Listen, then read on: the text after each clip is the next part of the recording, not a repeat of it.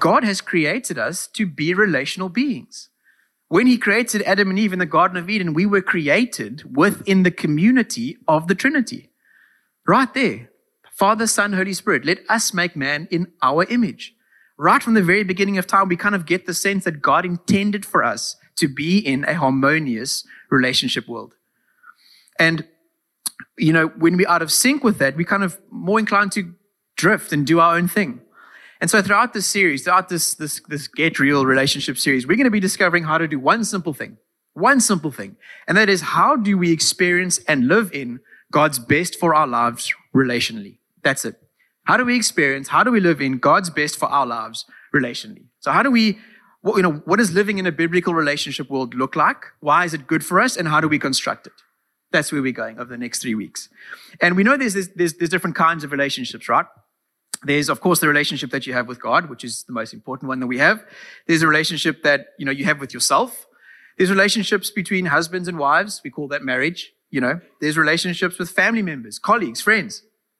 So instead of going through those different kinds, and sort of talking about, how to experience fulfillment in each of them, single and sassy, I don't know, married and magnificent, help me here, kids and living in the kingdom, I don't know, something.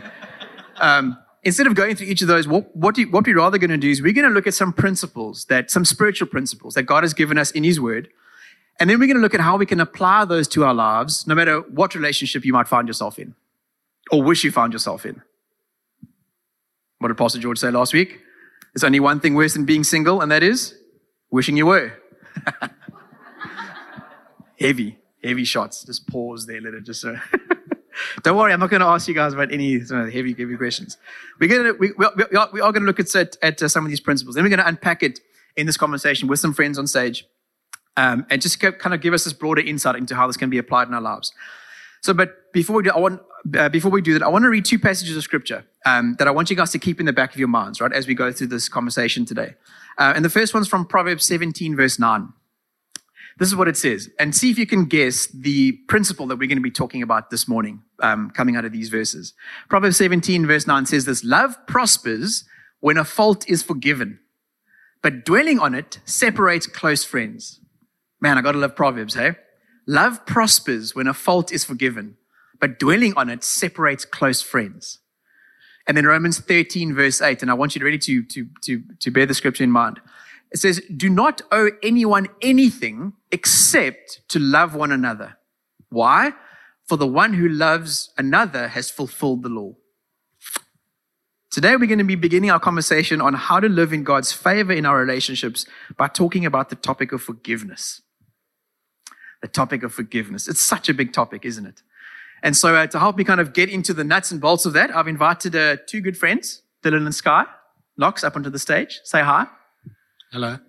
So you guys would have no doubt recognized them from the band just now, and you probably also know the Knox photographers from the J-Bay Humansdorp area. This is them.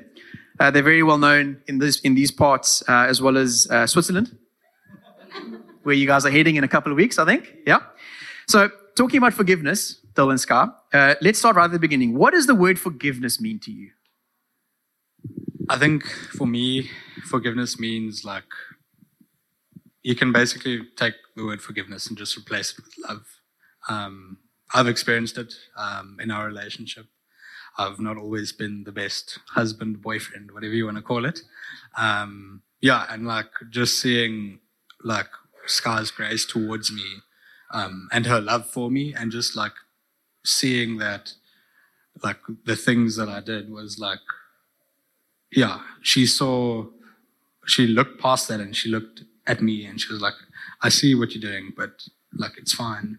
I see you can be so much better. You can be I see the man that you can be, and I'll forgive you for that, and we'll work towards love and just showing me love and showing me grace.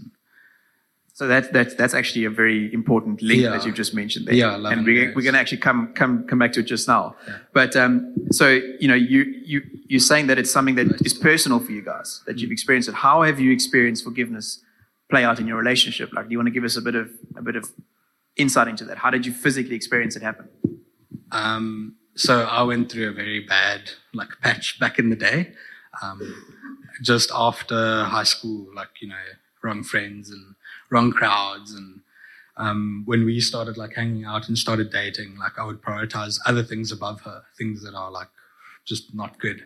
I don't want to go into all the details, but this is okay. This is a real house. It's an authentic house. So okay. I just prioritized all the wrong things above our relationship, and I would kind of go behind her back and do these things, which is obviously not good. And it just came to a point where she was like, "You need to decide between me or these wrongdoings." And I chose her, and just seeing her forgive me and kind of help me move through those things.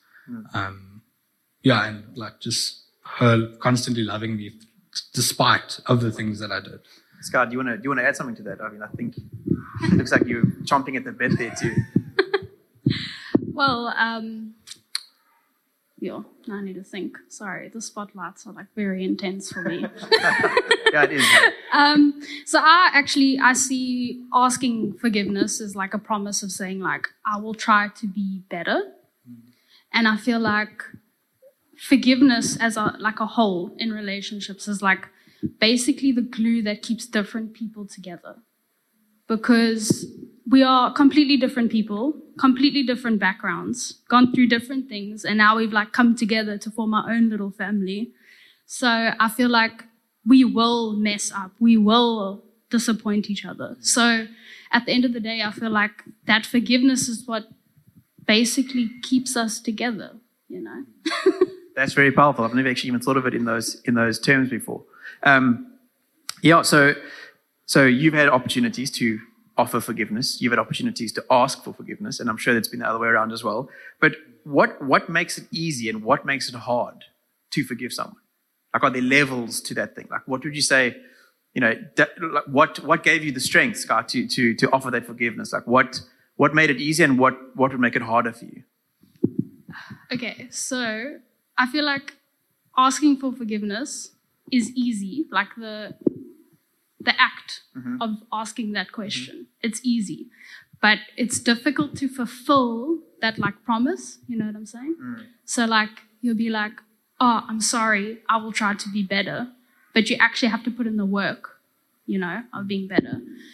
And then in terms of forgiving someone, the thing that makes forgiving so difficult is the fact that you were hurt, and you don't want to be hurt again.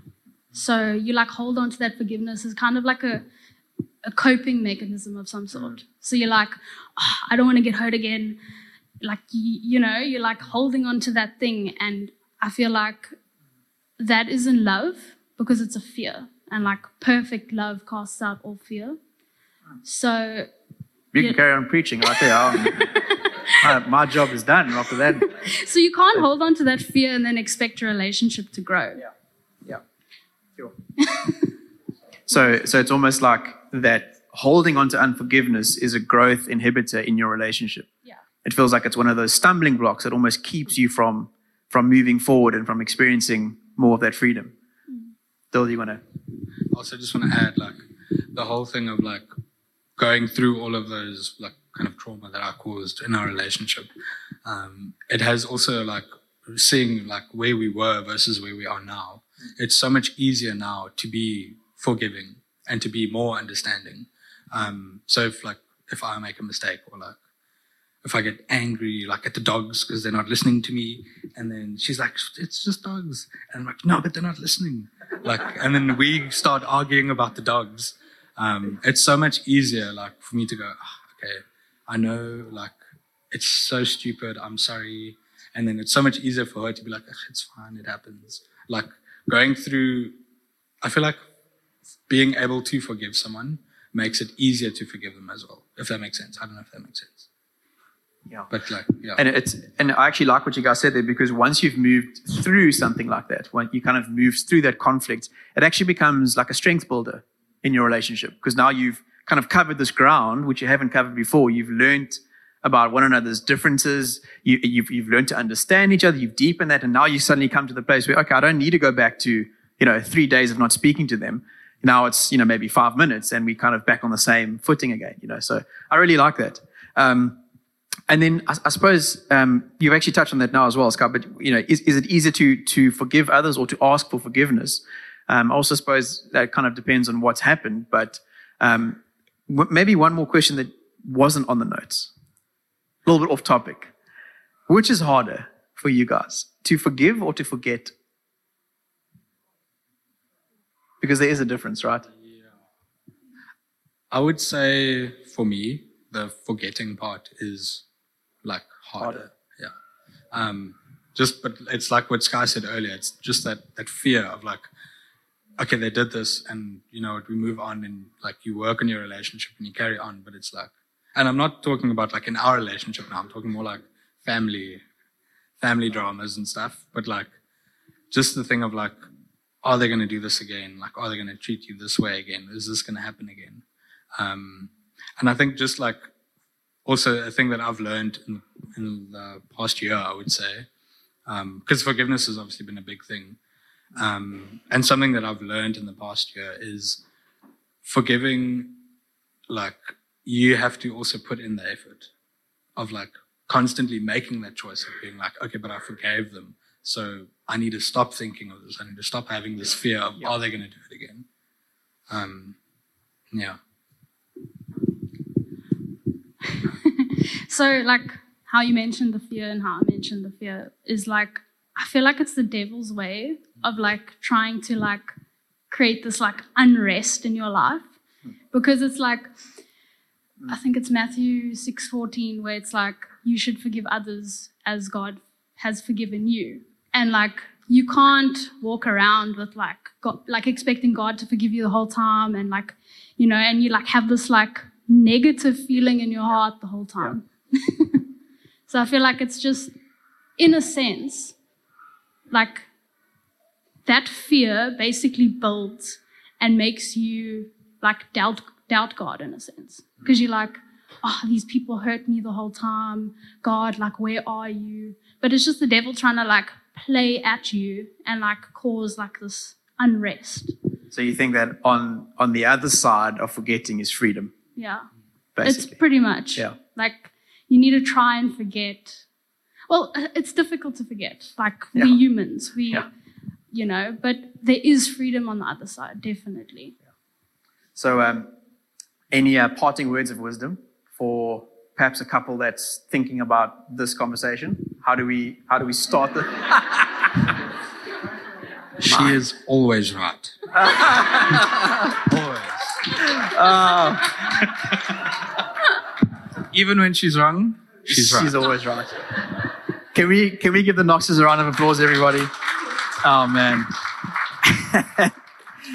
I love that. Dill, that's some very sound advice there. Hey? I think that's one that all of us men can bear in mind. Oh, wonderful conversation. Some amazing insights there. And by the way, I didn't actually know all the answers that they were going to go through. So I feel like I've also actually learned some stuff. Oh, thank you so much, bro. But I guess I want to just spend building on what they've kind of started. And I want to spend a few moments just talking around some ideas around this forgiveness and unforgiveness concept. And then I'm going to read a passage of scripture for us that's really going to tie this whole thing all together. And it's going to touch on one of the links that you mentioned there, Dill. But I think, if we start from the beginning, I think we are all aware that a sure way to experience God's best for your life in the area of your relationships is to have a willingness, simply a willingness to ask and offer forgiveness to other people and from other people. We need to start with this thing of, I am willing to move forward, right? That's a sure way of inviting God's best into your life. It's not always easy, as they've mentioned. In fact, it's never easy. But I'm so convinced that a lot of the striving, the strife, this unrest in our lives would be eradicated if we simply were more willing to forgive one another. One only needs to look as far as our own country, right? To see how deep-seated these roots of bitterness can sometimes go that people have towards one another. It's almost like it becomes tasteable in your mouth, isn't it? And whenever I see that word root of bitterness, it's like such an analogy for me. It's like you can almost taste this anger in your mouth. And that's what bitterness is. And it's not a very helpful thing, is it? But when we choose to forgive, because that's what it is, what they've said. It's you actually make a choice. When you do that, when you say, I forgive you to someone, you actually release all of those toxic influences from your life. And it's also true that there's various levels of forgiveness in life, right? We know firstly that the message that Jesus came to tell us is that, we are reconciled to God through him. He has forgiven us. He's not holding our sins against us. God has freely forgiven his people. We also know that from there, we need to forgive ourselves for things, right? Sometimes we're our own worst enemy. I don't know about you, but I sometimes really battle with getting over some of the things that I've done that have disappointed me in my own relationship. And then I suppose the third level of forgiveness is that power of extending it to someone else. Kind of we receive it first from God, we forgive ourselves, and then we extend that to one another. So let's just consider for a moment what the biblical definition of forgiveness actually is. Because the Bible has some really powerful language around this word. So in verses like Colossians 3, verse 13, when it says this, it says, bearing with one another and forgiving one another, if anyone has a grievance against one another, just as the Lord has forgiven you, so you are also to forgive. That's one of the verses that you mentioned, Scar. So what does that word forgiveness mean in that context? Three sort of ideas, basically. The first one is that it means to set free. The language implies to set free. Isn't that a powerful picture? Almost imagine racing pigeons in one of those cages. And then the guy opens the cage and he sets those things free to run and fly into this open, expansive world. That word also means to send away. Set free and to send away. I love that.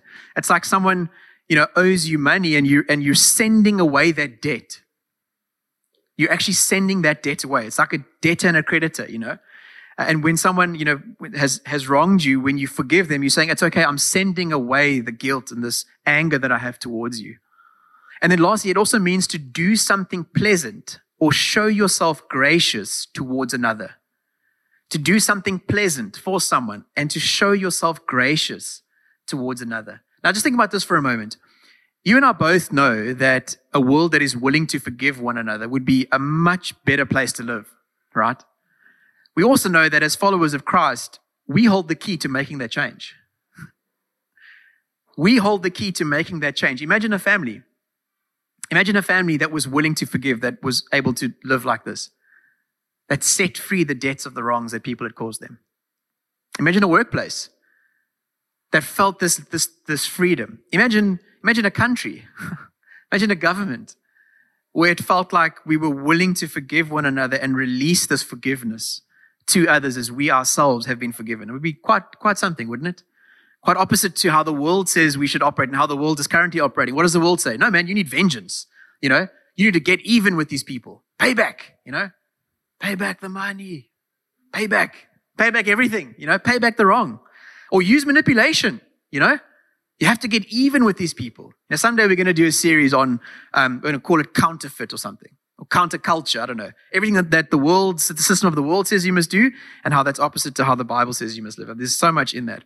But, we understand the problem with this vengeance, getting even thing, right? And we've heard this saying before. But when we operate in that way, as opposed to being willing to release forgiveness, it's like us drinking the poison and hoping the other person gets sick. We've heard that saying before. We know that's what unforgiveness is like. It's like you kind of keep this thing in you and you're the one that's getting more ill. Such a false sense of control, isn't it? Such a false sense of control. Galatians 5 verse 1, this is what it says. It is for freedom that Christ has set us free. Not for control. It's for freedom that Christ has set us free. And so unforgiveness really should not be given a place to rest in our lives because it's got something that's completely opposite to the plan, to God's best for our lives. This is not how we experience a favored relationship world when we operate in this way of unforgiveness and control. And then one more thing one more sort of key concept that I want to just touch on before going to that verse. But the more that I've read scriptures on this topic, the more that I've read up on this concept of forgiveness and unforgiveness, the more I've realized that unforgiveness is like being in debt.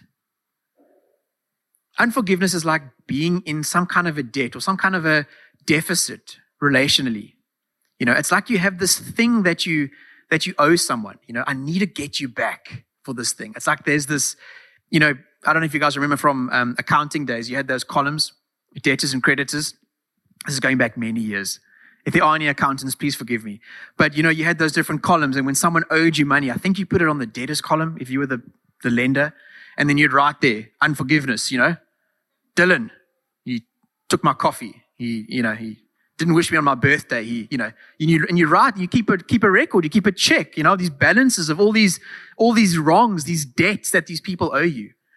And I want to read a passage of scripture for us from the book of Romans that really reveals, it's a very punchy scripture, okay? And it kind of tackles this thing of, unforgiveness being not inside God's best for our lives. This is how we rather should live. This is from Romans 12, and then I'm going to read that verse for us afterwards. It says, bless those who persecute you. Just pause there for a moment. Bless who? Those who persecute you. Can you imagine if the world lived in one verse in Scripture, this one? Slightly different experience. Bless those who persecute you. That is so opposite to how the world says we should live, right? Don't write on the accounting balance sheet, persecuted by X, Y, and Z. Bless them. Bless and do not curse. Rejoice with those who rejoice. Weep with those who weep. Live in harmony with one another. Just by the way, this is Paul's letter to the church in Rome, and he's not just throwing these lists of to-dos at them. We've actually, for 11 chapters, built up this whole case of how we are accepted through Christ's gift, through his free gift, right? Living a life according to the Spirit. We all know Romans 8:1. There's now no condemnation to those who are in Christ Jesus, right? He builds up this whole case, and then afterwards he says in verse 12, in chapter 12, verse 1, therefore, as this has happened, live this way. And then he goes through this list of requirements. So it's not like a Christian to-do list. This is actually who we are in Christ, right? When we've accepted him fully. He says, do not be proud. Instead, associate with the humble. Do not be wise in your own estimation. Do not repay anyone evil for evil. Oh, man. Give careful thought to do what is honorable in everyone's eyes. If possible, as far as it depends on you, live at peace with everyone. And this is where it really gets deep. He says, friends, do not avenge yourselves. Instead, leave room for God's wrath. God will take care of it. Because it is written, vengeance belongs to me. I will repay, says the Lord, not you. But if your enemy is hungry, feed him. If he is thirsty, give him something to drink. For in doing so, you will be heaping fiery coals on his head. Do not be conquered by evil, but conquer evil with good. Can we just camp there for like the rest of the year, basically? Just imagine how our world would look if us as believers lived according to these principles more, and others looked at us and go, oh, what's different about their relationship, man? They look different compared to what I see else, to the other things that I see out there in the world. Look at that business. Why do the employees always seem so happy? Look at that family. Man, I want something of that. And this is where we find the key, this idea of not being conquered by evil, but conquering evil with good, not holding on to unforgiveness, but being willing to release it to everyone. So, we've heard from some friends how it changed their lives. We've seen in Scripture some of the reasons, some of the things that we ought to do and some of the reasons for living this way. But what's that link that I was talking about? What's that link that reveals what a lifestyle of forgiveness produces in us? What does a lifestyle of forgiveness produce in us? What is the key benefit in our lives that opens up this ability for us to live in this way and in doing so experience God's best for our relationships? I want to read you what has become probably one of my favorite passages in the whole Bible. It's a story that holds this key that we've been talking about. And it's a story in Luke chapter 7. Don't put it up just yet, guys. And this story, there we go. It's like amazing. I just put it up and then it happens. And then take it off and you think like some kind of a magician. There's actually 3 people sitting behind a desk. Not very magical at all, Lloyd. This story in Luke chapter 7 is about a woman who comes to a Pharisee's house. She hears that Jesus is there having supper with this guy. And she essentially gate crashes the party, right? She rocks up totally uninvited and kind of gate crashes the whole thing. That's because when she arrives, she stands behind Jesus, weeping, crying her eyes out. she begins to wet his feet with her tears. Like, just picture the imagery that is happening in the story. Imagine you're sitting at a dining table with Jesus, and this woman is there wetting his feet with the tears that she is crying. She wipes them with her hair. It's such a descriptive image. And she begins to kiss his feet. She anoints his feet with this fragrant perfume, this oil. And this unknown woman arrives at the scene and kind of paints for us one of the most powerful pictures of forgiveness in all of Scripture. And so let's pick up the story in Luke 7, verse 39. This is what it says. When the Pharisee, this is this guy Simon, who had invited Jesus, saw this, he said to himself, this man, typical Jesus. If he were a prophet, he would know who and what kind of woman this is who is touching him. She's a sinner. She calls him a sinner. Jesus replied to him, Simon, I've got something to say to you. Jesus always uses those moments, and that's how he constructs his teachings. He says, Simon, I have something to say to you. Go ahead. A creditor had two debtors. One owed 500 denarii and the other 50. Just to put it into context, a denarii is basically the equivalent of 1 day's wage, right? So whatever the day's wage is, that's what a denarii is. Since they could not pay it back, this guy graciously forgave both of them.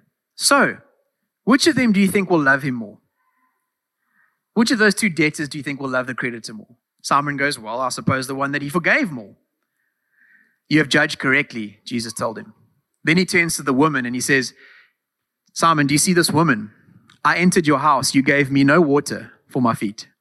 But she, with her tears, has washed my feet and wiped them with her hair. You gave me no kiss. But she hasn't stopped kissing my feet since I came in. Just by the way, there's only two instances in Scripture where we hear of a human being kissing Jesus. One is this woman. The other is Judas Iscariot, who betrayed him. Forgiveness, unforgiveness, there's so much there. You didn't anoint my head with olive oil, but she has anointed my feet with perfume. Therefore, I tell you, her many sins have been forgiven. That's why she loved much. And look at this. But the one who is forgiven little loves little. Then he turns to the woman and he says to her, your sins are forgiven. And those who were at the table with him began to say among themselves, who is this guy that can even forgive sins? And he said to the woman, your faith has saved you. Go in peace. What a beautiful story. You guys catch that key phrase there? That's why she loved much. Her many sins have been forgiven. That's why she loved much. And friends, you see, mankind, we had a debt of sin that we owed to God, right? We were indebted to him. That first level of forgiveness that we spoke about. It was expensive. But instead of holding us ransom to our guilt and shame, God sent his son to be the ransom for our sin, to set us free. It cost him dearly to pay for that forgiveness. And he did it because he loved us. That's the whole gospel's message right there. Christ loved us and he has forgiven us. And because we have been so deeply forgiven, the automatic consequence in our lives, just like it was in that woman's life, is that we are moved with a deep love for God and with our fellow man, which means that we can forgive the debts of others also. It's because we have been so freely forgiven that we can move forward with love in our relationships. And in doing so, can you see how the perfect loop of God's grace is completed? In that when we extend forgiveness to someone else, they realize that they've been forgiven and they move forward with love also. And in doing so, that's how we pass on. That's how we encourage other people to live this way. So I suppose the challenge for this morning, and I am mindful that I'll close with this final thought, but the challenge is, in thinking about how much it cost Jesus to forgive us, how about we pay the cost for a few minutes of our pride, right? Being laid aside and extend forgiveness to someone that we need to, or perhaps even be willing to ask for it. I wonder if we'd be brave enough this morning to put our pride in our pocket, pay the cost, and for a moment, ask or offer forgiveness. And in doing so, experience God's best for our lives relationally. Can you say amen to that this morning? Something to think about? Could you stand with me as we pray?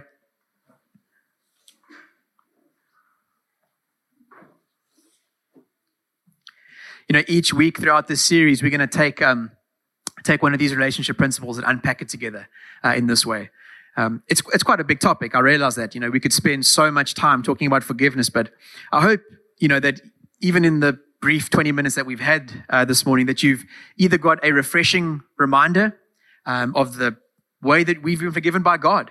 Maybe that motivates us in love in some way. Or perhaps it is as real as, there's someone on my heart right now that I know I need to say I forgive you to. Or there's someone that I need to ask for forgiveness from, for something that I've done. And I really do believe that God has called us to live in freedom in our relationships, not in control. We read just now, it's for freedom that Christ has set us free. And we see in this story that we've just read what a beautiful representation, what it looks like when we are moved with that deep sense of, I've been forgiven. I want to love.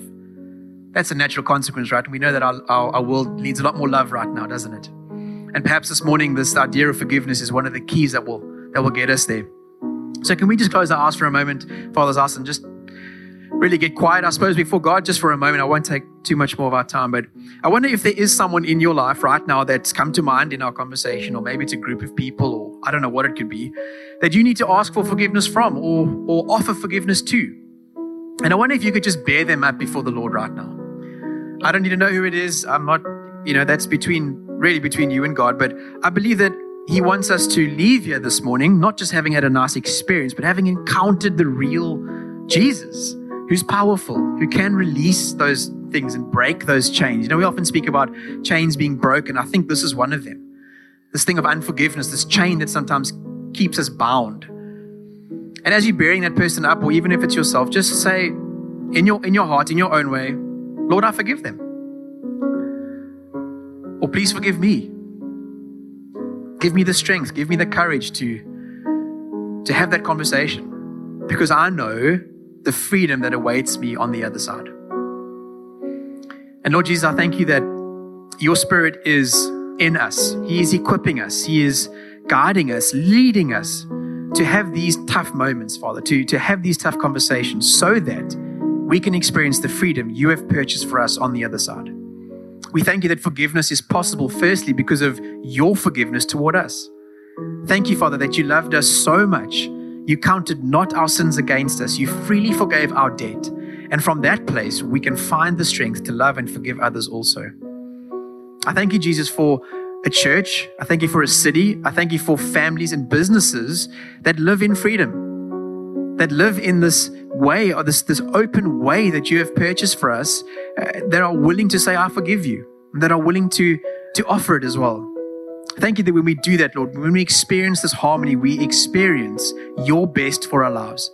And we pray as we commit to doing that over this series, that you would be powerfully present with us every step of the way. And we thank you, God, that as we sang just now, you are for us and you are not against us. And we celebrate that this morning as a community. And everybody said, amen. Church, can we give God a shout of praise this morning and just thanking him for what he's doing?